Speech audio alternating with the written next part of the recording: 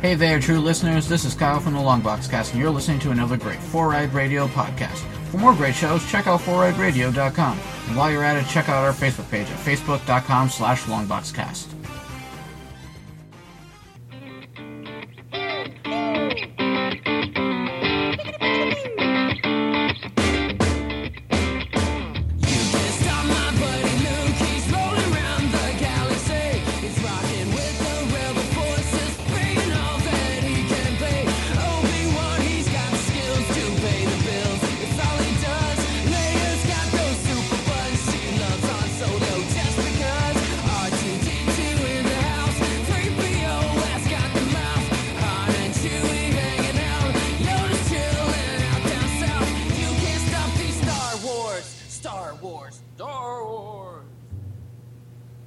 All right, it's time for our yearly podcast of a Jedi, a Sith, and an Ewok. And who exactly is who? Originally when we started the podcast, which was with two other people, my sister was supposed to be the Ewok. I believe I was the Jedi, and I think Clay was the Sith. But typical. No, they have left, so you guys can pick whatever you want. Well, obviously everybody wants to be the Jedi, but I will go ahead and defer to you guys. You guys pick, and I'll take whatever's left. If that makes me Ewok, then that's fine. I would actually have to rename. I would rather rename the podcast to, instead of Ewok, to Wookiee, because then you could be the Sasquatch Wookiee. So. Oh, I can't do the sound right now, but yeah, all right. So, but well. We have a year to figure that out, so until the next Star Wars movie. I'll be the Ewok. You'll be the Ewok? Yeah. Well, Eric, it looks like you get your wish of being the Jedi, because I'll probably be the Sith, because we all know how bitter and evil I am. All right. And stuff. Hey, who are you guys? I don't even know who you guys are. Oh yeah, we should probably introduce ourselves. I don't know who's taking over. Oh my gosh, this is going out great. Hey, I'm Matthew. There we go. And I'm Steve-O. And I am Eric. You probably remember me from such podcasts as Socially Awkward. Or maybe you don't. I don't know. The internet's memory is very short. It's so weird not seeing you guys. Yeah, I'm so used to going off of that and reading off of things, but Eric doesn't have a camera, so we're just going to have to play this by ear. But as we all have hosted stuff before, anyone wants to feel like they want to take the rings on this one and maneuver this... The reins? The reins, I don't know. This is why I don't... I thought this was a gymnastics routine and somebody had to take the rings. Somebody else has to get the beams. Look, I'll take those uneven bars. I like those uneven bars. I'm taking the pommel horse. Don't even talk about the pommel horse. That's mine. I can't be comic gold all the time, guys. I had two good ones this morning with the holy crap, or the holly crap, and then the shit camera thing. So. Oh, that's just your typos on the daily, dude. I know, but. So, yeah, we're getting together. We did this last time with Star Wars Episode 7, The Force Awakens. And now we've got the first of what I anticipate to be many side Star Wars movies coming to canon for us. We're talking about the newest one, Rogue One, a Star Wars story. Oh, yes. Yeah. It was badass. I was super excited and really enjoyed it. Yeah, I would have to say one of my favorite parts about this movie, I'm not even jumping into the movie yet because we will talk about that, but after seeing the trailer and then watching the movie and then going like, oh, the trailer kind of gave you a little bit of a fake out. I heard there was a bunch of scenes in the trailer that weren't in the movie. So, there are. Did you guys see that story online? Well, I guess from what I understand, they had to do some reshoots at some point, and so some people are speculating that the reshoots were for some of the scenes that ended up in the trailers, and other people just think that it's just a matter of they took all of the footage they had and used that to cut together the trailer, and they chose specifically to use stuff that maybe they even knew at the time of the trailer was not going to be in the film, or they just didn't know whether or not that was going to be in the film yet or not. But they used it for the trailer because you can do that if you want to, and it makes it special. I was disappointed by one particular line from the trailer that wasn't in the movie because it was kind of iconic, and I really felt was like it was that moment in the trailer that gave you the goosebumps. So when I went through the whole movie and it wasn't there, when she turns around and says, "Well, this is rebellion, isn't it? That's what I do. I rebel." Yeah. And she never said that in the movie. It's like, wait, but she's a rebel. That's the whole point. Dude, good point. Yeah, they made like such a they like brought down the audio and like made it like her face all centered on the screen, like in the trailer, you know? Yeah. Where it's just her speaking, and they made it all epic. But yeah, you're absolutely right. I forgot about that. Now that you mentioned that, I didn't even. I was like, yeah, that wasn't in the movie, and then I didn't think of it. Now, great, Eric, you've ruined the movie for me now. Never mind, this movie sucks. I changed my mind. I changed my mind altogether. No, I think. Hey, what did you guys think about? Okay, so the movie starts, and you're like, "Oh yeah, here we go," and we didn't get the scroll. Well, I knew that was coming because I had read that there was not going to be a scroll. I was actually kind of surprised that we did get the long time ago in a galaxy far, far away. Like, I didn't even think they were going to do that. Did you guys think, and let's just probably preface, everything from this point forward is going to be spoilers. Like, I know we're going to put that in the title, we're going to put it in the description, but just in case somebody just turned this on and started listening thinking we were going to give a spoiler-free review, that ends now. Yeah, that ends right now. Turn us off. Go watch the movie. Spoiler-free then come review back. Was it's awesome. Yeah, no spoilers. It's a good movie. Go watch it, and then come back. It deserves your money. And listen to the rest of this episode. Yeah. One thing I did notice. So right at the beginning, you do get the Lucasfilms. You know, I start getting goosebumps immediately when I see that, and then you get the a long time ago in a galaxy far, far away. Your dick and then hard. Instead of mine did. Boom, going into what's that? Oh. Who got hard? Matthew says like your dick gets hard. Oh yeah. Yeah, of course. And this is before Felicity Jones is even on the screen. Surprisingly enough, right. Keep on going, man. Yeah, man. Get my dick hard. Keep talking in my ear right now. Oh yeah. So we get the long time ago in Galaxy Far, Far Away. What we don't get is the crawl and that boom opening fanfare, because this movie was not scored by John Williams. We do get a little bit of his classic score in there somewhere, but that's the one thing I noticed right off the bat. Like hints of it throughout the movie. Yeah, and there's definitely callback melodies that they included, which was awesome. But we did get a fresh new score, and the score was amazing. The score was great.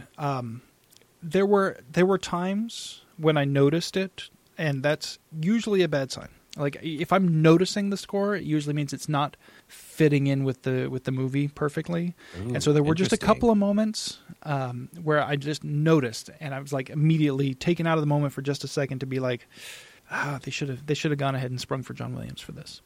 But other than that, that's an interesting take. Other than just a couple of moments, specifically I noticed when they were on the beach. There was this part where they were on the beach near the end of the film that the score just stood out at that moment for me, and not in a good way. The rest of the time I thought it was great. The guy did a good job, but it wasn't John Williams. I mean, it's just not on that level, and it's hard to be on that level because John Williams is John Williams. So what are you going to do? He's a legend. We're going to get John Williams, kind of, second in command here. Willie Williams. Willie Williams. I got this, guys. I got to ask you this, though, guys. That opening, so you get that. You get the score starts, and then instead of a crawl, we go straight to a space scene. But what we're seeing right at the beginning are the rings of a planet. Uh-huh. Did either of you feel like they were kind of giving a little callback to the scroll in the way they showed those rings at first? I did, and it took my mind a second to realize what I was looking at. It was almost as if you're seeing the underside of one of another movie's scroll. Like just the way they did it. The color of it too was kind of disorienting. I was like, "What?" And then it clicked, and obviously it pans out. But yeah, I see the kind of call to that. Yeah, I wonder if that was intentional or if that was just something that my brain thought of because I was thinking in analytical terms at that point. I hadn't enveloped myself into the film yet, so I was still thinking more than I usually do when I'm watching a movie. I'd say either way, if they were smart enough to throw it in there, like good on them, Disney magic, holy cow. or if it wasn't, it was your brain just kind of picking up on that. Like, good on you for thinking that. Like, hearing it now, like I totally envision what you're talking about. So, yes, dude. Awesome. What about you, Steve? Did you get that sense at all from that opening, or did it just not? No, nothing. None of that kind of registered because, like, I immediately kind of took this film as it is a Star Wars film. It is supposed to be right before, A New Hope. Like but immediately before, like 5 minutes before. We'll get to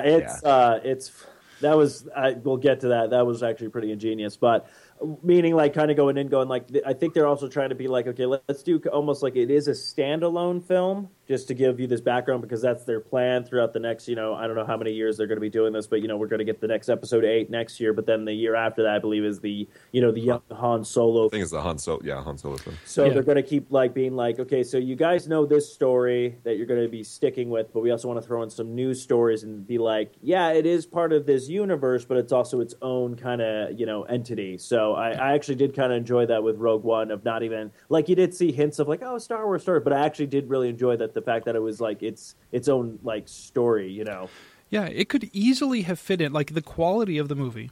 That was my biggest concern going in was okay, Disney is doing this. Are we going to get kiddie friendly, gumdrop version of Star Wars? Why is it that they're not willing to call this an episode? Is it just because of the timing, or is it really going to be of such lower quality than Force Awakens that they didn't feel it deserved an episode title?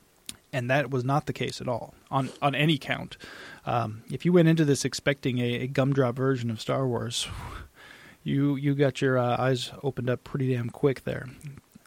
Yeah, especially right in the beginning with that. It's like, I mean, the funny part is it's like you see, trying to not so much relate it to A New Hope or anything like that, even though it's literally like right before A New Hope. But like you get to that, the very first planet like we're talking about, and like, Luke's planet, was Tatooine, just desert, kind of dismal. And you're like, oh, nothing can get more dreadful than that. And then you would arrive on this planet, everything's like black. And just like it's like this is supposed to be a farm, but it looks like nothing's growing. You're just like, oh, this is really dark, Well, he had the moisture farming apparatus similar to what Baru and Ben had. So that planet definitely didn't look as dry. It looked kind of. It reminded me of Ireland at dusk, is what it reminded me of. It looked like there was some green there, but it was hard to see because of the time of day that we were seeing. But it definitely looked rainy and kind of dreary, and that was on purpose. They had the wind going and everything. So now that it was definitely, if you were expecting happy-go-lucky, they made sure right at the beginning that is not what you were going to get. I will say this to people who have seen the movie. If you're still listening to this, haven't seen this movie is not. This is not a. I mean, it's got some good scenes in it, but it's really not a happy. Things do not bode well for people in this movie. Yeah, spoiler alert. And at what point did you make the realization that none of these characters are ever mentioned again in any of the following movies? So every last one of them is technically expendable. Right. So at what point during the movie did that click and you think, oh shit, they're fucking all gonna die? I feel probably really dumb because I think I was so engrossed in the movie and everything that I really enjoyed it. It wasn't until almost like literally the end of the movie where you're like, are they really killing all these people? Yeah, really hitting the fan. I'm like, oh, how are they going to get off? I'm like, oh, they'll get off the planet. Who's going to get them? Who's going to get? Wait a minute. They just realize like, oh no, oh yeah, oh no, he's not making it. Oh, ooh, okay, oh shit, kind of thing. So yeah, I think I caught on a little bit earlier because it really hit me when the wall of destruction was about to hit Saw Gerrera. And I realized, yeah, they don't need this guy going forward. And then, oh, shoot, they don't need any of these people going forward. The rest of this movie's going to be sad. When they were doing like their military briefing, like it was brought up that, this is basically a suicide mission. So, that's why most of the council didn't want to do it. Yeah. I really like how dark they got with the character development on this, though. Cassian's character. You see Cassian, at the beginning, he's got to get away from some Imperial forces. He's got this guy who is a confidant or an informant or something like that, giving some information, but he's hurt. He can't get away. He's going to get them both caught. Yeah. So he just kills him. He just, he feels bad about it, you can tell. But he does what he has to do so that he can get the hell out of there. He had to do it, yeah, for sure. In the back alley, yeah. And that comes up, you really get the impression that is not the first time by a long shot that he's had to do something like that for the rebellion. And that's, later on when we find his motivation for going against the council and going on this suicide mission anyway. It's like, I have to be able to live with what I've done up to this point. And if we give up now, that's why he's an intelligence officer. I can't do this. Yeah. But yeah, that's some pretty dark character development. And so, once again, good job, Disney, for not Disneyfying that, because that is definitely not something you would typically expect from something under the Disney franchise, but it's something that the Star Wars franchise definitely could use. Yeah, which is, if you think about it already, Disney having, just made 2 movies so far, these have already been, so much better than, the prequels that we got. Oh, yeah. So I think it's just funny how everybody was really like, oh, Disney's going to ruin it, and now everyone's like, yeah, Disney's... Yeah, actually, maybe Disney knows what they're doing. Maybe they're a multi-billion-dollar company with their hands track on record everything. has been stellar. So yeah, you have the Disney even look films. at the other Marvel franchises. Stuff. I think we're in good hands. So yeah, settle down, people. Let's get. It's like I think Disney's. It's like, has Disney gone bankrupt or anything? No, let them do what they want to do, kind of thing. But going back to just that opening scene of everything that's going on. One thing I was really excited for, even though I saw it in the trailers, everything but when the general dude kind of lands and his troops come out and it's all black stormtroopers. The Death Troopers. I thought those were the coolest things in the world. Well, they're called Death Troopers, and they got to be cool. Yeah. You can't be can't be a Death Trooper and be a pansy. It just doesn't work. You can't be a Death Trooper and shoot like a frickin' Stormtrooper. Yeah, that was the other thing. So something must have happened between that time frame, between that and A New Hope, because a lot of Stormtroopers were killing people. I actually saw a fan theory on Reddit about this, and it sounded actually quite interesting to me. They pointed out that the Stormtroopers throughout Rogue One seem to be able to pretty much hit their mark 90% of the time, especially the Death Troopers. The moment that changes is when the blind guy, his name is escaping me, Sharut? When the blind cat just starts walking through the field of fire, reciting his mantra. I am one with the Force. I'm one with the Force, and the Force is with me. Sharut Imwe. So he's walking through this battlefield, blasters firing everywhere, just reciting his mantra. I am one with the Force, and the Force is with me. I'm one with the Force, and the Force is with me. And they miss him completely, while he's doing that. And so the theory that has been presented is that at that moment in time, something happened within the Force to switch over, basically, to make the Force that realize in its non-sentience, whatever, that, these guys are the good guys. We maybe need to, so the Force is actually at work, not on an individual level. Is a Force and not midichlorians. Yes. Oh, the damn midichlorians. No, never midichlorians. So the theory is that at that moment there was a shift in the Force in general that turned it slightly against the Empire. And so from that point forward, Stormtroopers had a hard time hitting their mark.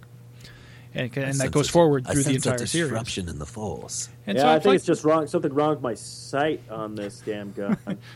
I swear I'm pointing right at it. What the hell, man? I like that. I like that fan theory.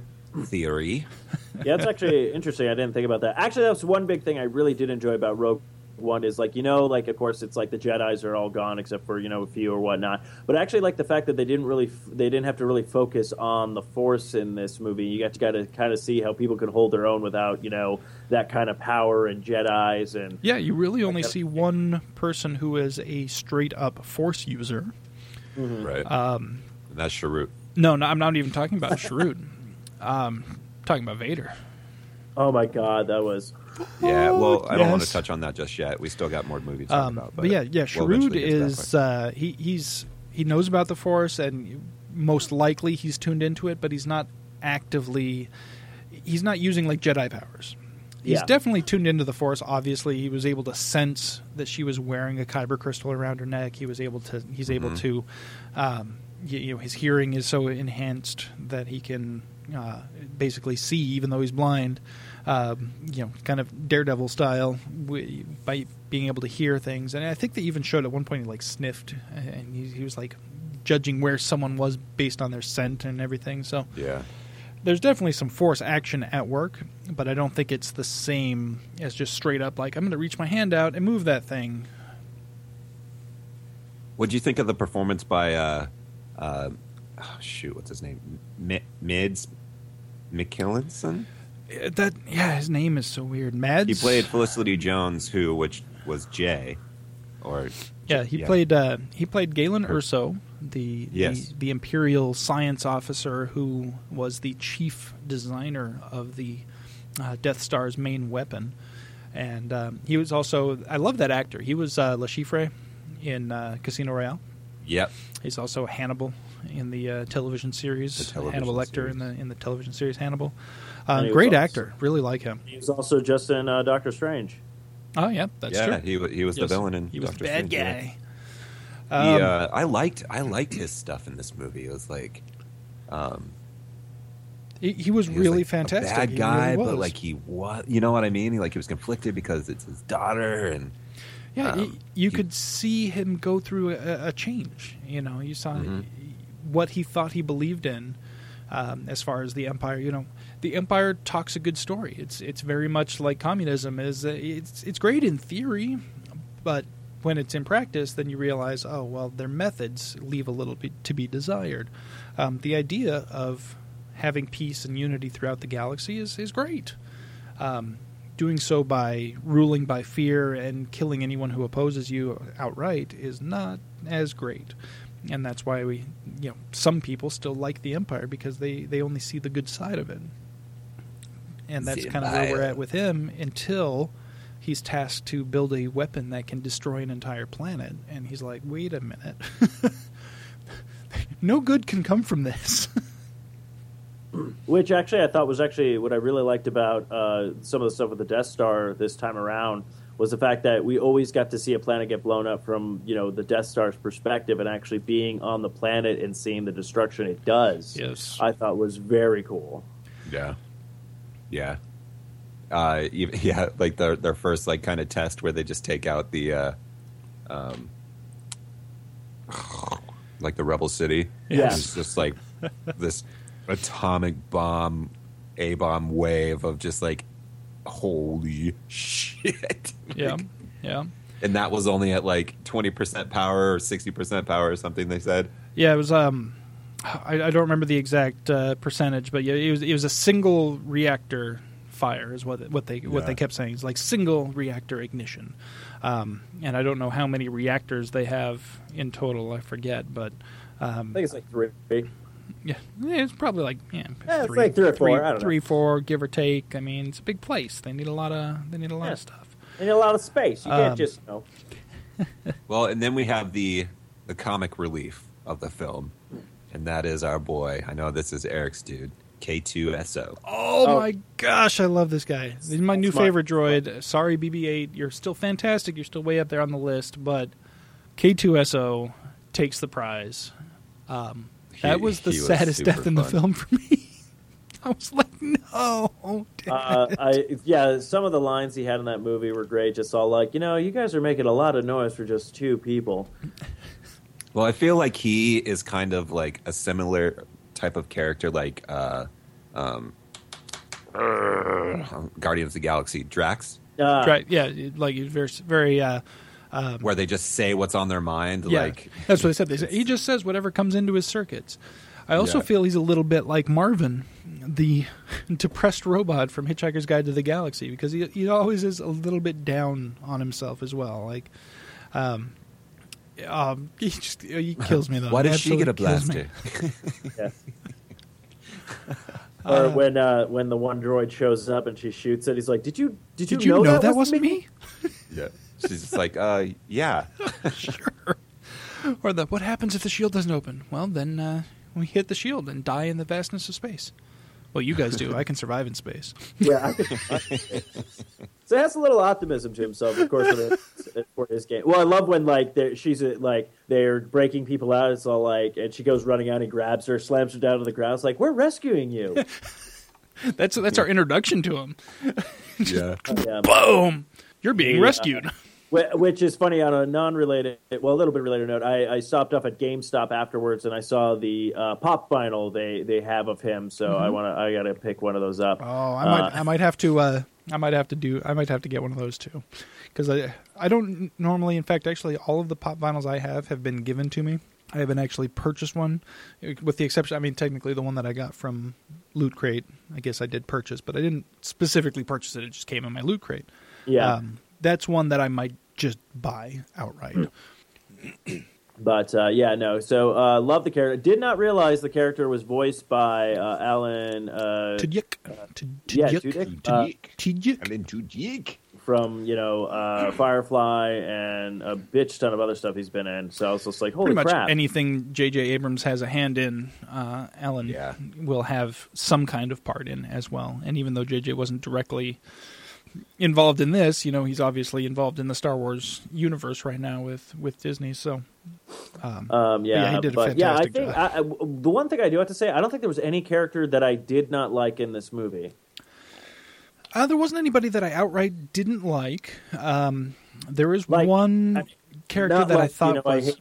Go ahead. Like, hate the villains and stuff like that. I mean, like, everybody who played their character I thought did a very good job, The one thing that stood out for me, well, there were two things that stood out in the entire film for me as being not quite as good as everything else. And I'm not saying bad, because the whole movie was fantastic and I enjoyed it thoroughly, even with these things. But these are the two things that stood out to me as being not quite as great as the rest of the film. And that was, first of all, Forrest Whitaker.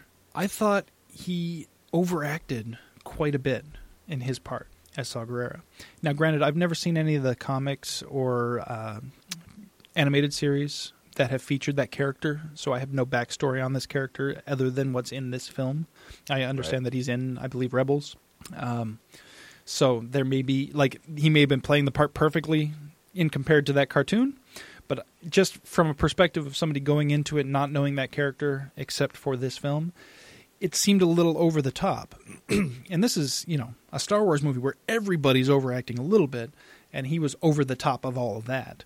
And not to the extreme to where it took me out of the film or anything, but just it was noticeable.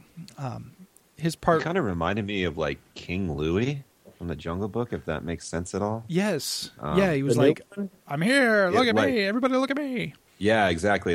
Grand old entrant. He was all old and ratty, can hardly fucking breathe and shit. He's got wooden legs and crap. I mean, metal legs. But somebody made the comparison to him being basically the good guy's version of Darth Vader, even though he wasn't technically a good guy. He wasn't, he was an offshoot of the rebellion, but he was on the, he was against the Empire. The enemy of my enemy is my friend type of situation. He's a good guy, but. I think he's more of the poor man's version of the Darth Vader. Well, yeah, that's true. I mean, that's absolutely true. He's a rebel. He's a resistance fighter. He's does not have access to the funds and technology that Darth Vader has. But you see that he's, and even I think he made a mention at one point of him being mostly machine or more machine than man. It was almost identical to the line when they were talking. Exactly. It was almost identical to the line used to describe Vader in the original trilogy. But obviously, it's on a budget. These are cobbled together parts. He doesn't have a face mask that he can wear all the time. He's just got it attached to a thing, and he has to put it up to his mouth to breathe out of it. But even when he does, you get that type of situation going on. He's a baller on a budget. But I felt for the amount of character he was trying to exude, we didn't have enough backstory on that character to warrant that. Maybe that's what it is for me. And again, maybe somebody who has seen the Rebels series would disagree. I don't know. Right. Have either of you guys been invested in that? What was the other character? And the other thing was CGI Tarkin. We got to talk about CGI Tarkin for a bit. I want to talk about the CGI in general. Yeah. What the fuck? Like, when he turned around, I was like, oh, shit, yeah, here we go. And I was like, oh, what? Yeah, it's like... It was almost like I was, like, somebody turns around and you're like, ooh, and you're like, oh, I'm so sorry. Like, fuck, I just fucked up right now. Yeah, dude. So I'm kind of hoping with the technology, because Peter Cushing, they brought pretty much back from the dead, they could do the same thing with Christopher Lee, and they could bring back those old school, Hammer horror films with those two, where he played Dracula and he played Van Helsing. Yeah, I think the technology is there to do a fully CGI movie of people, and you probably wouldn't notice it too much. However, I went and saw this movie in the movie theater on one of the... we have Cinemark out here in Ohio. We don't have Harkins. So those of us listening out in Arizona, Harkins and AMC are the big ones, and there's only a couple of Cinemarks. Here, every damn theater is a Cinemark. And Cinemark has their XD, which is essentially the same thing as Harkins' Cinecapri. It's the wall-to-wall, ceiling-to-floor, huge screen, not quite IMAX-sized, but still bigger than average movie theater screen. Great sound, great seating and everything, and they have the reserved seats, so I was able to buy my tickets 3 days before and be able to be like, I want to be right here in the middle, right where I want to be, and I don't have to wait in line for it, so it's fantastic. But on that big screen, next to real people in 4K, high definition, whatever it is, you can still tell. Oh, yeah. If everybody on the screen was instant. CGI, it would be like, okay, it looks a little weird, but I can get down with it. But with him standing right next to real people in that high a definition on that big a screen, it was glaring. And I don't think they needed to do all that. They could have done it. I appreciate the effort. Oh, I do. And it was rad to see him in there. But and whoever was doing his voice was fantastic too, because I couldn't tell I was like, it was spot on. I wouldn't even be surprised if it was somebody actually doing his voice, or if they just literally grabbed a bunch of sound clips and just kind of threw them together. I doubt they would have enough to. He had a lot of dialogue. He had more dialogue. Yeah, he had more screen time in this movie than he actually did when he was later. No, I don't think he had enough. I think they could have gotten away with doing it with, because when they first pull up to him, they show his reflection on the window. I'm like, okay, that's fine, because in the reflection it can be a little bit off. It doesn't have to be perfect, and it's fine. Then you turn around, I'm like, oh, they didn't really need to go that far. Like, they could have done the majority of this through him talking to the other guy via holo communication, because then it wouldn't have looked weird for it to be CGI. He could have done it in a variety of different ways. So all I got from this was Eric just hates CGI people. It's not that I hate them. I just, when it's directly next to real people, you can just, it's so glaring that it does take you out of the moment for a second. And they used him so much. Like, if it was just one single shot, like they did with Leia, we got one shot of CGI Leia, and she wasn't next to any other real people, so it was okay. That was fucking crazy. See, I mean, it was cool, but I was already biased because we had Moff, and she turned around, I was like, oh shit, here we go. I mean, it was cool seeing her. At least they had the real person for the voice on that one. Yeah. On the bright side. I just think I was already in the mindset.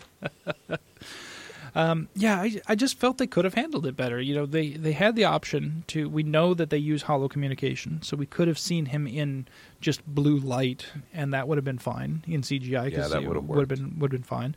Or if they'd stuck with him, if he'd have just not turned around, if he'd have just been talking to the guy while looking out the window, and that would even fit the character, because the character can't be bothered to turn around and look at you when he's talking to you. He's just going to tell you what to do and tell you that he's taking over your crap without even looking at you. That was so baller, though, with that. He's just like, yeah, well, this is a great thing you made, but fuck you, it's mine now. Yeah, so. He's like, this is a nice Death Star you built. It would be a shame if someone took it from you. Oh, wait, what are you saying? What are you saying? Well, I have it now, motherfucker, so... Bitch, it's mine. Oh, okay. Speaking of cheesy lines, he just though. drops the mic and walks out of the room. Everyone's like... It was like, when did he get a microphone? My name's Moff. Did he bring that in with him? Yeah, I think he just had that. DJ Moff. Wiki, what? Yeah, gonna steal your Death Star. Gonna steal it up nice and good. Peace. But, so speaking of taking the Death Star away, we do have to talk about Orson Krennic, or Director Krennic, the man who Tarkin took the Death Star away from, the man who we see at the very beginning of the film. Director of Advanced Weapons Research. And white capes. He loves that white cape. He's like, it's raining. Yeah. I don't care. I'm wearing the cape. It's really, really windy. It's going to be like sticking to your legs and stuff. I don't care. Okay. It's also very. It's raining right now. You're going to get it really. I mean, is that leather? Like, you don't want to take that out in the rain. Shut up. I get it. I get it dry cleaned. It's fine. I've got 20 of these things. All the death troopers are like, yeah, half the missions we go on is to dry clean this shit. What did you say? Nothing. I said kill droids. Roger. I liked this actor's portrayal of this character. I thought that really captured. This guy was a little bit nuts, but not to the extreme. He wasn't like out there crazy. He was crazy ambitious. Mm-hmm. And he just wanted to move up. He was wanting to move up and be in more control, more power. And we see at one point him try to get that power from the wrong person, try to go over Tarkin's head directly to Vader.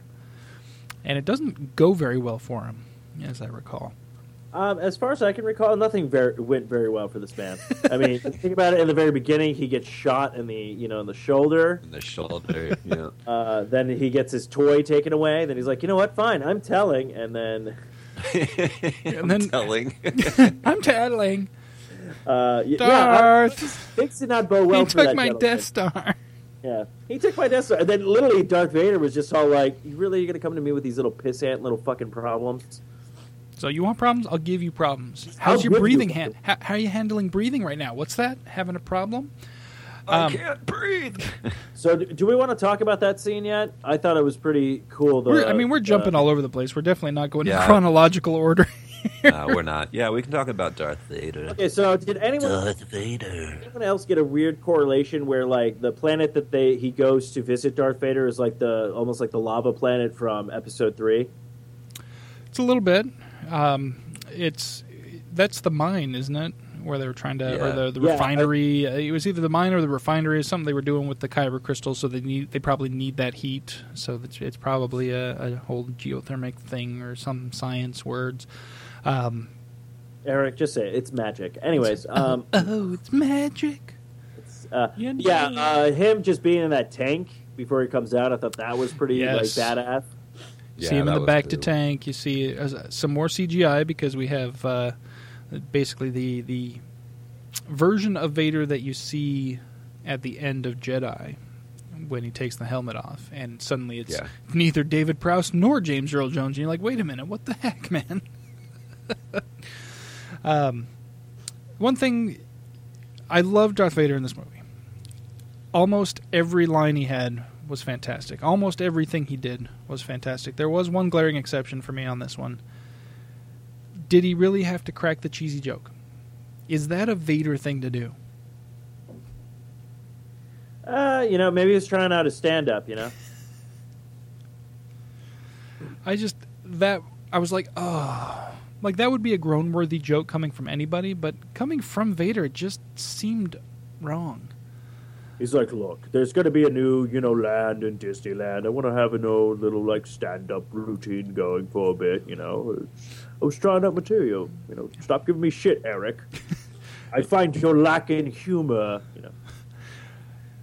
It's just, it's not something that we'd ever seen from Darth before. It wasn't even something that we got from Anakin in the prequels, really. It just wasn't his style to drop the cheesy dad joke. And I don't know if that was intentional, like that was just something they decided to do to try to break up the darkness of the character, because other than that, you don't get any lightness from Vader in this movie. He is the Darth Vader, the one that everybody's scared of. And that scene in the hallway, holy crap. Hey, I did not see that coming. Just the darkness, when everybody's that movie was looking. kind of ending and getting through that part, and then all of a sudden it was like that darkness, and you just heard that, and then the lightsaber came out. It was like, oh, it's just going to end here, and then it was like, nope, I'm going to fuck some shit up. Dude, when he's just like tearing through those, like first he just stands there, and he lets them get a couple of shots off, deflects him with his lightsaber like it's nothing, and then he starts walking through the hallway, just slowly, purposefully, just kill this guy, kill that guy, throw this guy against the wall, pin this guy to the ceiling with the Force while I kill these other two dudes, and then as an afterthought, I'm gonna cut the dude on the ceiling on half, like just like oh yeah, you're still there, not anymore.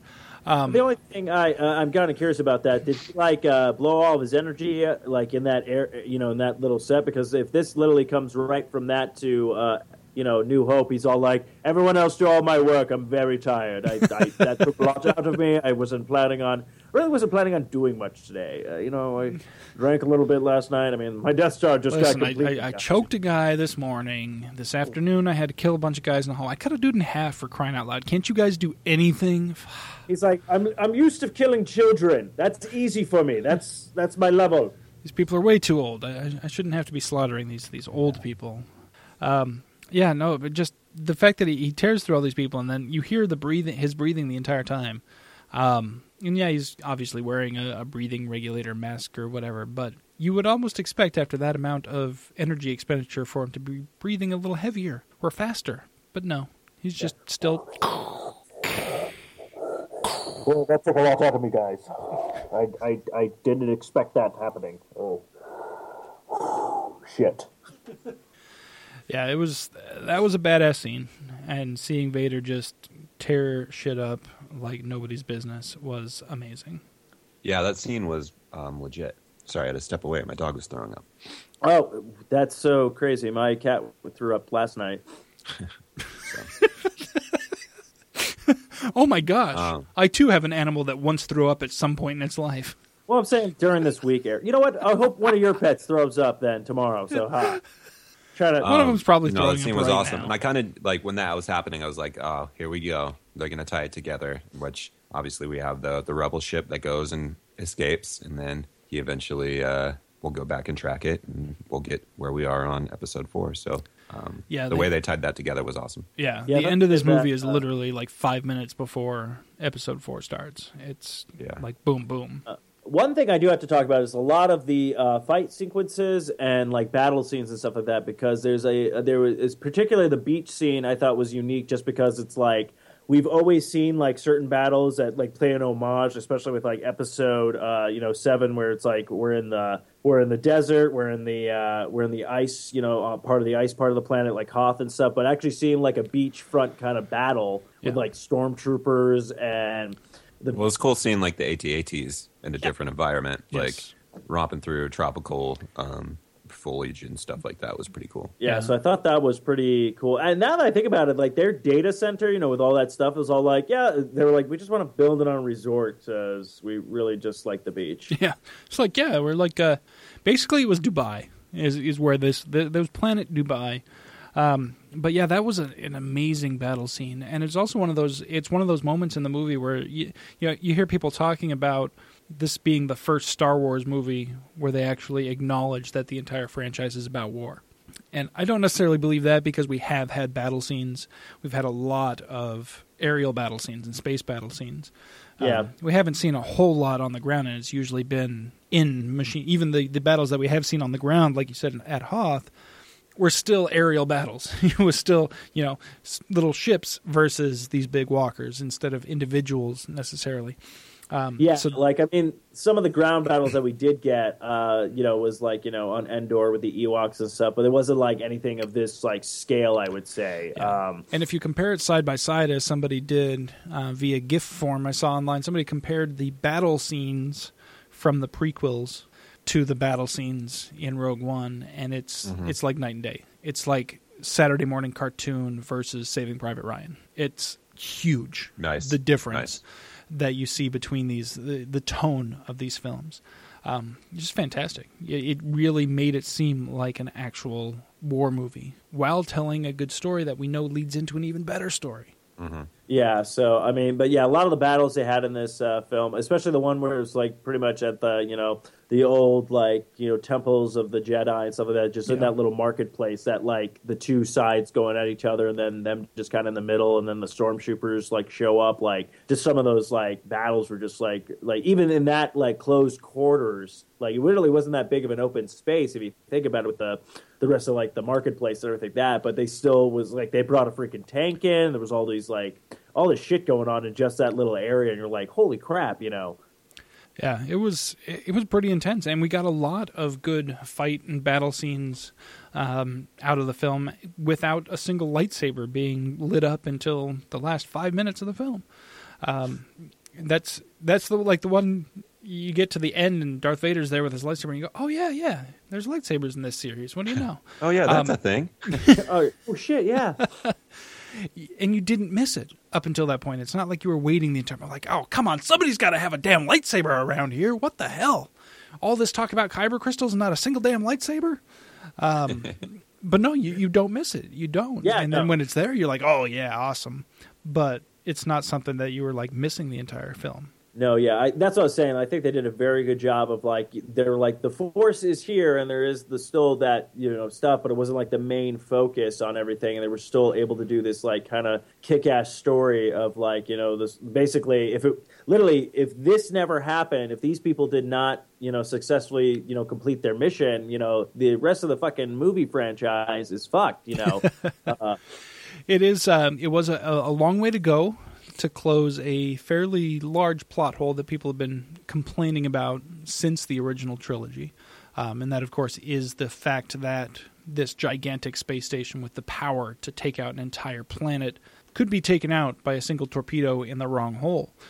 People thought, this is just a glaring design flaw. How could they possibly have built this thing? Where are the quality control checkers here? Where are the people whose job it is to make sure this kind of crap doesn't happen? Well, this movie tells you exactly what happened. The guy who designed the weapon wanted it to be destroyed and put a flaw for them to find that he hid well enough that most likely you can extrapolate that, okay, if the rebellion hadn't been told, here's the plans, there is a flaw. We just need to find it. They may not have found it themselves. If they didn't go into it knowing that there's, okay, somewhere in this reactor, they even knew it was having to do with the reactor, somewhere in this reactor, there's a flaw. Look for that. If they hadn't been told that and just been given the plans, they may not have even found it. So it closes that little hole in the plot that people have been complaining about for a long time, which I never really gave a crap about. And I was like, you know what, people, we don't find out about design flaws until after things are out into the field all the time. I mean, come on, Samsung Note 7, anybody? It's these things happen in real life. Stuff gets out into the field. There's a story behind that, Eric. Basically, there was somebody who was leaving the Samsung who was going to Apple. He's like, I'm going to put this little design flaw in the Samsung so they explode on planes.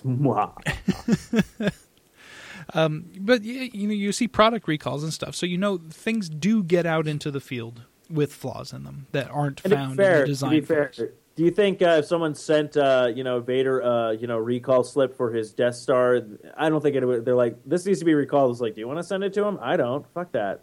Let's just say it's good. I don't want to be choked by that guy and then have a weird cheesy line about it. It's just. It was never that big a deal for me, but I like the fact that they closed that up with this movie, and that's another good thing about this film is that they're bringing into canon some of the stuff that was hinted at in some of the extended universe already. It's kind of like in The Force Awakens when instead of trying to explain away Han saying that the Millennium Falcon made the Kessel Run in less than 12 parsecs, because originally that was just an error. Literally, George Lucas did not realize that a parsec was a unit of measurement that did not apply to time. And so he used it because it was a space-sounding term. Well, one of the novels actually made a great explanation as to how that actually was a thing. And I like how in The Force Awakens they didn't shy away from it. They doubled down on it and had it brought up again. So I think that's fantastic that while they're not including everything from the extended universe into the official canon, because that would be nearly impossible because there's just so much of it, they're not discounting all of it altogether either. They're bringing some of it in, and they're using some of it. So I think that's really cool. Word. Yeah.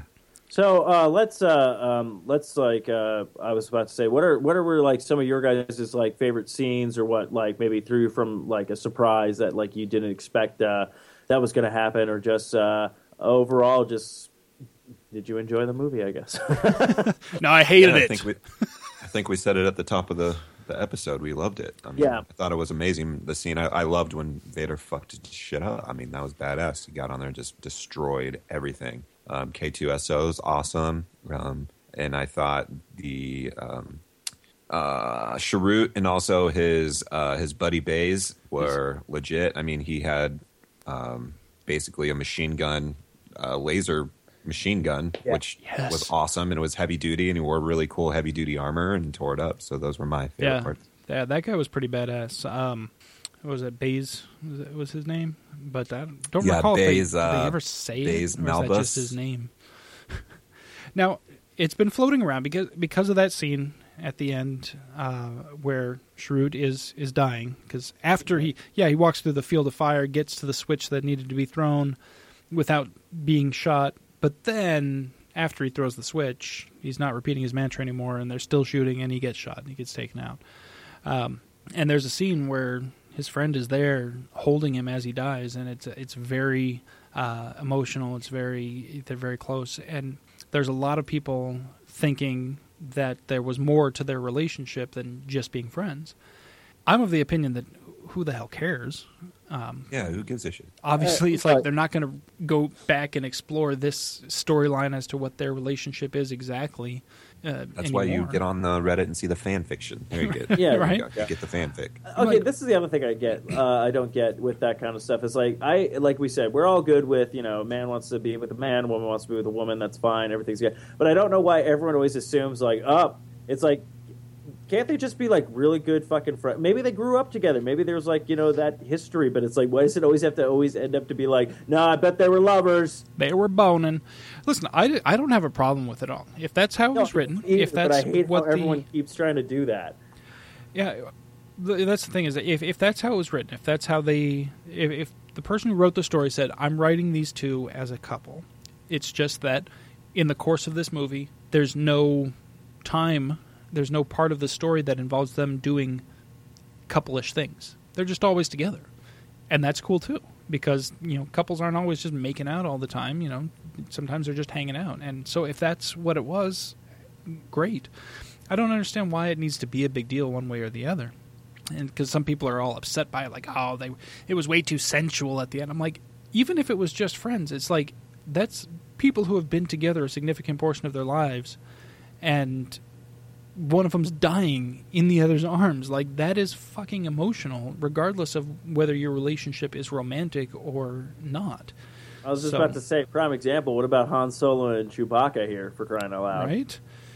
And you know what? If they're going to put a same-sex couple into the franchise, I would much rather it be these guys than this whole people trying to force the Finn and Poe thing going on.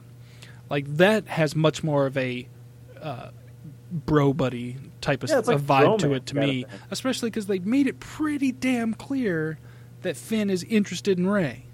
Like, they made that pretty damn clear. Like, I don't know who doesn't get this. Like, he was very concerned with whether or not she had a boyfriend, and he's always like wanting to, like, come on, he's in love with Rey. Like, come on.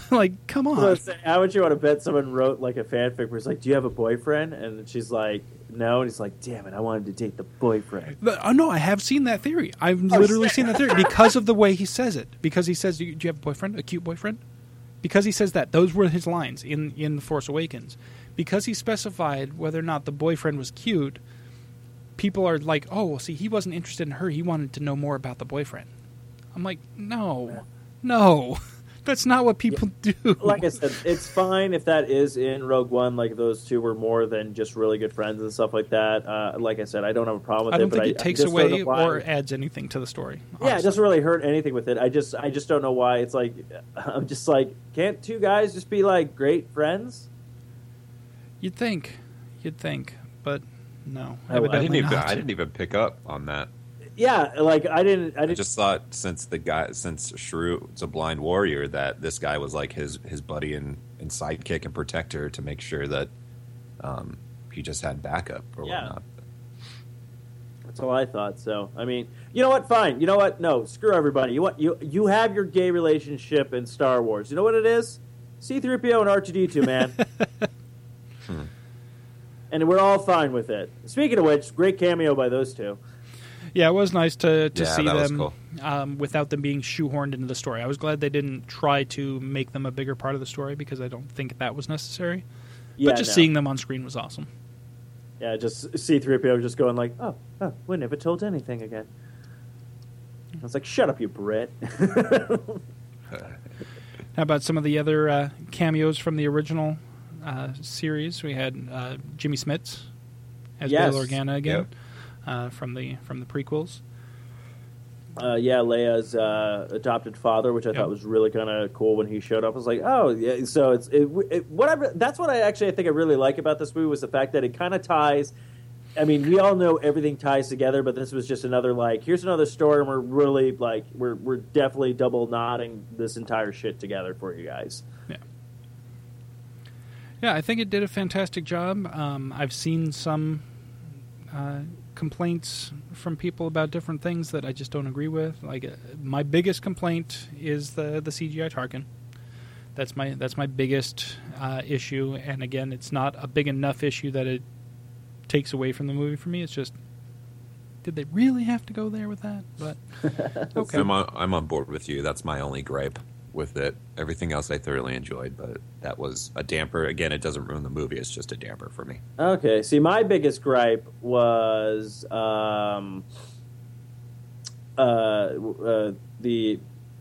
basically what I was going through from the trailer to the actual movie, where they made it seem like the rebels were you're going to be this small team that's going to infiltrate. They planned it, but it was more of no, we're not going to do anything about this. And they were well, we need to do something about it. And they just kind of fucking left and did their own thing. So I was that was kind of, it wasn't really a big gripe. It was just kind of a cool twist that I was oh, I liked the fact that they were no, fuck you guys. We're going to go ahead and do this.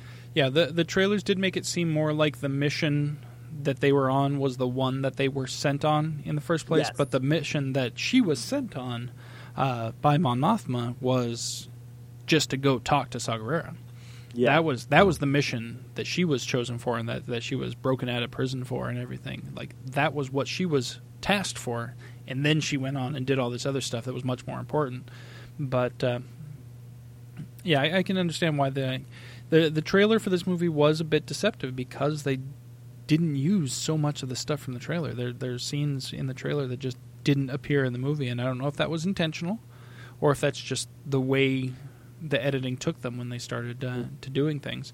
Most likely when it finally gets released, we'll probably get a bunch of deleted scenes of that stuff. So, yeah, I believe so, because from what I understand, the original ending was actually quite different as well. I had read somewhere that there was quite a bit of difference to the original ending. I didn't read any more about it because I actually saw that before I saw the movie, so I didn't want to ruin anything for myself, so I didn't read it, and then I haven't come across that story since. But if you know what I'm talking about out there, you want to hit us up on Facebooks or Twitters or whatever and let us know what you think. We would definitely love to hear from you. Yeah, definitely. So if you guys have seen the movie and everything that you want to drop us a line or whatnot and all that kind of cool stuff. So yeah. Speaking of the ending, like I said, it took me. I didn't realize everybody. Spoilers if you're still listening to this. Died at the end. They got all the way through to this point. They're like, "Oh crap! Spoilers! What the hell?" You know what, I'm just right. Just you never know. There's just people just find anything they want to complain about, like CGI characters and whatnot. But what? Nothing. What?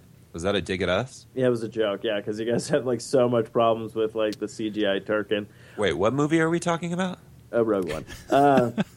So what I'm taking from this is that Steve is in a romantic relationship with CGI Tarkin. You know what I'm curious actually about is I didn't notice a difference, and maybe me being colorblind, it just looked exactly the same to me, but everybody else in the film, so I was just fine with it. Maybe that does have something to do with it. Maybe. Because it could be because it was it was like night and day. It was like, oh, yep, Okay, yeah. alrighty. I thought it looked. When he I was by like- himself, it was like, holy okay, crap. I know it's CGI because I know that guy is dead. No, I knew that too. But then when he turns around and he's standing next to Krennic, and it's like, oh, yeah, that's a real person. That's not. Yeah. But yeah, so yeah, I think I enjoyed the movie. I definitely want to see it again. Yeah. See a bunch of stuff that I missed or whatnot, because apparently there's a shit ton of Easter eggs in there. Actually, that's actually one I wanted to talk about. It was a very quick scene. I could be completely wrong because I'm not sure. It was basically they're running through the marketplace. And I know exactly what you're talking about. Do you? He doesn't like you. Oh, I no, don't like you. Oh, actually, it's not that one. Those guys were in the marketplace. Yeah, they were in the cantina. Yeah, the guys from the cantina in the original trilogy. The one loses his arm. Yeah. No. I thought There's another interesting fan theory about those two, funny. actually. What? But the one I'm talking about, like I said, it's a very quick scene, and I don't know if it's true or not. It just looked like that to me. But it pans over at one point, and it's only the back of a character, but the jacket and the alien that it looks like Greedo. Okay, I didn't catch. I didn't missed catch that. Greedo. That's what I'm saying. It's a very quick scene, but it literally is like him, like his back is facing, like when you look at it, it's the back facing you, and he's like working on a ship or something like that. But it literally looks like that jacket that he wears, and then it looks like one of those alien creatures. It's like she looks over, you see that, and then she turns back because the guy's like, "Hey, we got to go this way" or whatnot. So I don't know if that is him or not, or if that's a little thing. But I was just like, I saw that, I was all like, okay, am I the only one that saw this, or am I just batshit crazy? Because like, that's just really obscure to have that character just randomly there. I didn't see it, but it wouldn't necessarily surprise me because, like I said, those other two from the cantina were there. So we know that some of the people that were in that area end up in Tatooine. So those people must have gotten off. Now there was like I said, there was a fan theory about those two being actually Imperial spies. Oh, Because- they're the same-sex relationship?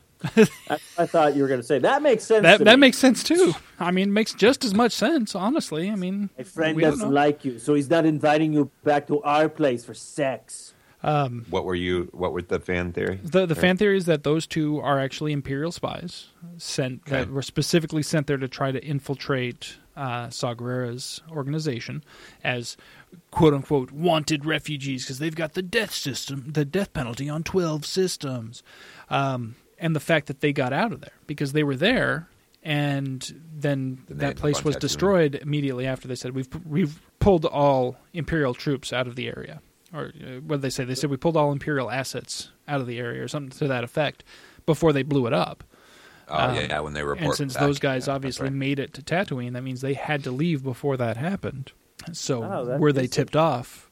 Did the Empire say, "Hey guys, we're about to do some stuff, so you might want to the glory of the skedaddle. You might want to get out of here." So that's just a fan theory. Who knows if something will? It most likely was just a matter of the director wanted to be like, "Hey, here's a place where we could throw some familiar characters in for the diehards," and I'm fine with that too. Quite honestly, I thought the fan service in this movie was very, very well done. It wasn't glaring and blatant in your face. We're just going to show you some things you remembered to distract you from how bad a movie this is. Like a glaring example of that would be in the James Bond universe, Die Another Day. Just an awful movie. And every 5 seconds they try to throw something in your face from one of the older movies. And it's just like, look, you remember when these were good? Here, have this thing that shows you, remember you liked this one. See this? I remember when James Bond was good, remember? Right? That's fan service done wrong. This movie did fan service right, I think. No, and that does happen where they try to like, hey, this is what you're used to, so we're just going to try to throw that in your face. But all in all, yes, Rogue One. I'm looking forward to getting this when it comes out on Blu-ray, DVD, all that kind of good stuff. Definitely want to check it out again in theaters. Yes. Because then I won't be so like following the story and like, I mean, I'll still follow the story, but you'll be more inclined to be like checking out all the background kind of stuff and different things. So yeah, totally. So I got to ask you guys. Now we have officially 8 Star Wars movies, 8 franchise Star Wars movies. Mm-hmm. How do you rank them? Ooh, 8 to 1. 8? Going from bottom of the barrel up to the best. How would you rank them? Ooh, let's see. I would say probably bottom of the barrel to me is probably going to be episode 2, Clone Wars, or Attack of the Clones. Attack of the Clones. Okay. Number 2 probably with that is going to be another one of the prequels. I can't decide. Probably Revenge of the Sith. Really? Okay. Yeah, because I enjoyed Phantom Menace just because of Darth Maul. I thought was a badass character, but other than that, I mean, Anakin Skywalker as a teenager was still a whiny little bitch, so he's at the bottom. Then I think the next one up from that would be obviously Phantom Menace, and then definitely going to be Return of the Jedi. Okay. Then I would have to probably say Star Wars: A New Hope. I definitely have to say probably Rogue One is now probably one of the top 3s, and then probably what's it called? Episode 7, Force Awakens, and number 1 for me has always been Empire Strikes Back. Okay. My list would start out at the bottom of the barrel with Episode 2, Attack of the Clones. Just so few redeeming qualities to that film. Especially when Yoda shows up and he just jumps around like a monkey. You're like, what the fuck is this? That was in Revenge of the Sith. So that was in both of them. He did it first in Attack of the Clones. He didn't do it as Revenge of the Sith was when it was actually like somewhat fun. But bottom of the barrel for me is Episode 2. From there, Episode 1 because just the only reason it's above Episode 2 is Darth Maul. But Darth Maul, with all his awesomeness, still went out like a punk bitch. So I can't really hang too much on him. From there, Episode 3. Again, only these 3 are very, very close. Episode 3 is just a little bit more fun than the other 2, I think. And a lot of that has to do with, at least we get to see Yoda jumping around like a maniac with a lightsaber, which is at least entertaining. I threw the whole Senate at him. No, didn't. Next one up from there would be Episode 6. And then I would jump to Episode 4, A New Hope. And then to Episode 5. Kind of goes in a weird order that way. From there, I would say Rogue One. And then for me, top of the list is Force Awakens, Episode 7. I'd say Episode 2, bottom. And then moving up. Unfortunately, it'd be Episode 2, bottom. Episode 1, after that. Episode 3, after that. We'll go Episode 6, Episode 4, then we'll go Rogue One, we'll go Force Awakens, and my top is Empire. All right. Steve, like, yes, he agrees with me, therefore we are right. No, I had the tricky part is was balancing which one of the first trilogy was the worst. Right. They're the bottom 3, but which is funny because actually they've been on TV recently. It's been Star Wars all the time on TNT. So I've actually watched them quite a bit. And for one, I forgot Jar Jar Binks was in Phantom Menace. Misa, fuck you! There Misa, were a horrible parts of character. that movie that I enjoyed. The pod racing scene I really enjoyed. Darth Maul I enjoy. It's just unfortunate he's in the movie for 3 minutes. Yeah. Then Attack of the Clones just fucking sucks. Then Episode 3 is good, but it still has its flaws. But, I mean, the CGI and shit in those movies, it looks horrible. It's already dated. Yeah. It's nuts. He went at the time watching him, much. you were like, oh my gosh, this looks really, really good. And now it's just, whoa, dude. Nope, does not hold up. When you see what they can accomplish with a mixture of practical and CGI, as opposed to Lucas was trying to go all CGI. And you can tell it's not just in the CGI that it's a problem. It becomes a problem for the actors also. You see quite a few times where the actual acting doesn't seem quite right. And you go back and look at interviews with them, and they're like, it was so hard to do 90% of our acting against nothing. We had no background. We were on a green screen all the damn time. 90% of our talking time was to things that weren't there. It's very hard to act against nothing. And it comes out. I mean, you have actors that should be really good, You know, you have Ewan McGregor and you have Liam Neeson. You have these actors that are phenomenal actors, and they come across as flat and unrealistic and just unconvincing. You know, there's a problem there. These aren't bad actors that you're working with. You should be able to get more out of them, and that was all Lucas. I mean, I love him for bringing us the franchise originally, but man, did he try to kill it.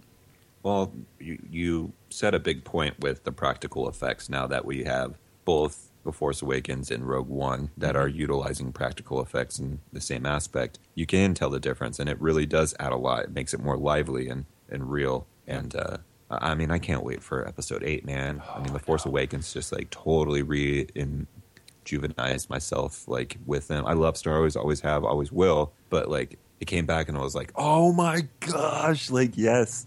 And now that we have Rogue One, like we get 8 next year, I like that they're giving us something every year, basically. It's just a great thing because it's like we've been without it for so long, and you know, after getting like those first like prequel movies and how like disappointed you kind of got with that because you're like you had a great idea and you knew what you wanted to do with it, but instead it's like I think George Lucas just hated actors at that point, and if he literally had the chance, he probably would have just done CGI throughout the entire thing.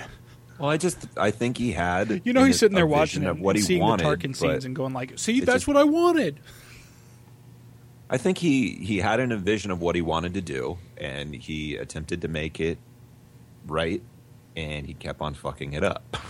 Yeah, like even like going back and adding all the CGI to the original trilogy and stuff. It's like, no, like. Now, unfortunately, unless you own copies of the originals, you're tarnished because now you always live with this shit. Yeah.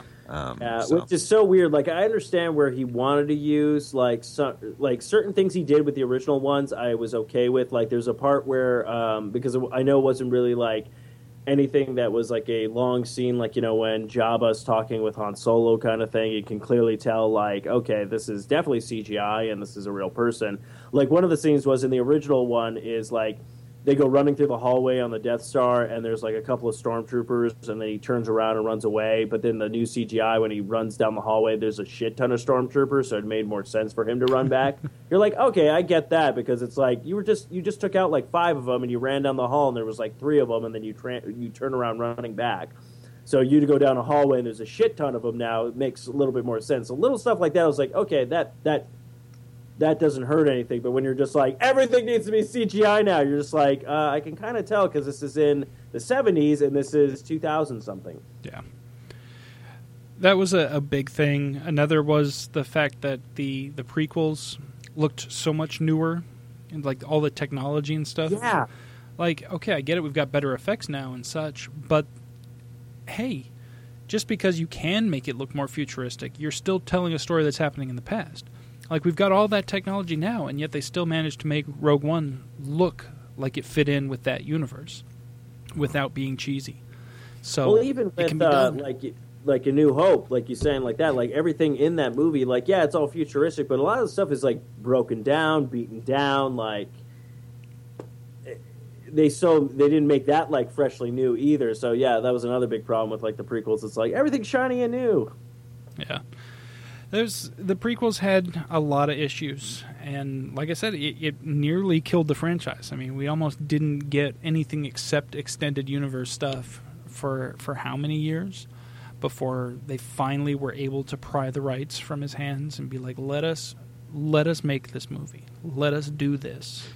George, please. And they finally had to throw literally billions of dollars at him, and hey, I'm glad they did. Mm-hmm. Me as well. Now I just can't wait for the young Yoda movie where he's like, bitches, Vegas we go. Yeah, so what's next? We get Episode 8, obviously, and then the Han Solo standalone, the young Han Solo flick is supposed to be the one after that. Actually, not kidding, there actually is a rumor of a young Yoda movie. I don't know if it's true or just rumors. And then there's also the Boba Fett, stuff. The Boba Fett movie they want to do. I don't know if that's even real too. There's like so many rumors going around that I don't even know what's they're actually like. I almost Disney's hope they planning don't. on doing or not doing. Simply because, like Boba Fett, his legacy has been made really cool. But if you actually go back and watch those original movies, he was kind of a bitch. Right. Like, you only see him for like one scene. It's him not getting what he wants, and then you see him. He's got a freaking jetpack and rockets on his wrists and stuff, and he still manages to get knocked into a Sarlacc pit. Like, dude, like you're not very good at this, are you? Dude, I'm just a bounty hunter, man. Chill. I think what really drove people to him was the fact that he was a bounty hunter. You know, that's his backstory. The fact that his outfit was probably like cool looking. That was about it, I think. And then when you actually look at all the stuff that he actually did, it's like, he didn't really do much. Yeah. I mean, they can like once we get his standalone movie or whatnot, they might be able to tear it up. Like I'm a fan of Boba Fett. I love it. I love the Mandalorian and armor, and he oozes cool in my opinion. But yeah, the backstory they've given his him backstory since, is a little weak. Yes. Yeah, you know, basically everything they've done for him in the extended universe is great because they've justified his badassness. The issue with that though is the casual fan doesn't understand and know that. Yeah. Mm-hmm. So, but they know who Boba Fett is because it's Boba Fett. Because he had a cool helmet. That's what it comes down to. Chicks dig the helmet. And he's got the Slave One. Fucking love that shit. Oh, that's a I feel badass like I shit should too. play that MC Chris rap about Boba Fett.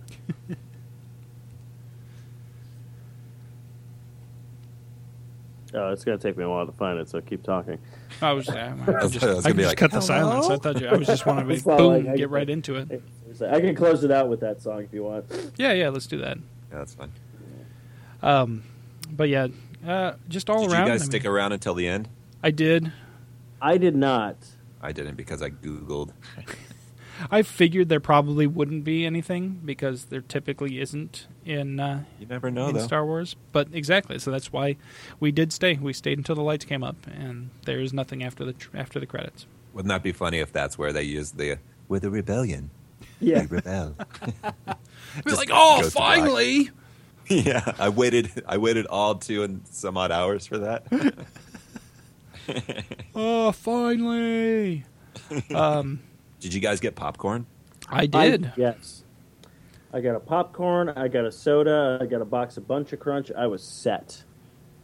I did Eric, not you get got any popcorn? bunch of crunch. I did get popcorn. I was drinking water, but I did get some popcorn. I got the white cheddar flavor powder stuff to put on it, and it was delicious. I got popcorn and I got Gatorade. Yeah, that's it. Nice. Yeah, it was, You know what the that was perfect? that was like my breakfast, actually. Yeah, it was my breakfast too. I literally was like, oh shit, we got to go see Rogue One. And then I was like eating breakfast, popcorn and shit like that. It was good. Yeah, that vendor, it's been two years in a row. So they made the announcement that as long as they keep on making Star Wars movies, they're going to keep on doing that. Oh, that's awesome, yeah. So Sweet. I'll do it again next year. Cool. Awesome. I think would have been the perfect after credit scene had they wanted to do one. Would have been just a quick scene, a few seconds of them showing K2SO being repaired. That would have made me Oh, that happy. would have been cool. Yeah, that would have been cool. That would have made I me think he's happy. out though, man. I think he's gone. Yeah. Well, you know, I think it was a one and done. He's He not might in be any of gone. the He's in our any hearts. other movies, so shucks. You know, there could always be the movie where they capture him and reprogram him. Maybe here's what I'm thinking: is that before he died, he was able to download his consciousness into his programming into the computer system. And in one of the future movies, in Episode 8 or something like that, they come across the ruins of this planet where they had And he's all this fucking stuff, Arnold? and they find He's Arnold. West fucking world. hell He's yeah, Arnold from Westworld. hell yeah, and they find sorry, a go piece of coding, and then when they're like, I think this is a droid's programming file. Let's throw it into a droid and see what happens, and boom, K2's back. A man can dream. K2's back. Back again. K2's back. Tell a friend. K2's back. K2's K2's back. back. K2's back. K2's back. K2's back. So- K2's back. There's no end to how happy that would make me. I created a monster because I'm not K2 anymore. Yeah.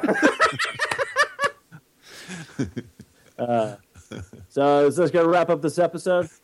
I think so. Unless you got any parting words No, I don't. I guess as Go see the movie. Give them your money. again. go see the movie. Don't forget to check out all the other great shows on our network. But as my sister pointed it out to me, which I thought was always funny, where they always say, "May the Force be with you." We made it like the religion, so may the Force be with you, and also And with and your also with spirit. you. They've changed it. It's and with your spirit now. So Oh, and with your spirit now. May the force be with you Yes. and with your spirit.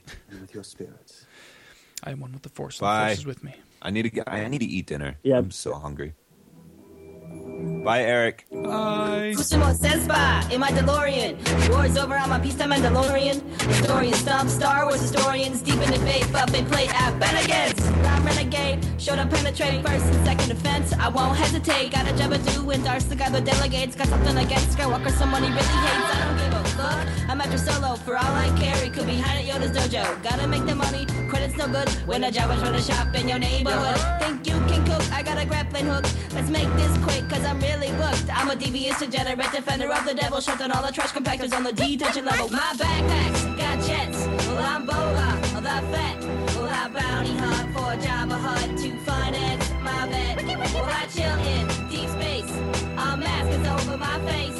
Well, I deliver the prize, but I still narrow my eyes. Cause my time I don't like to waste. Get down. I'm a question, rap inside Enigma. Get inside a slave one, find your home.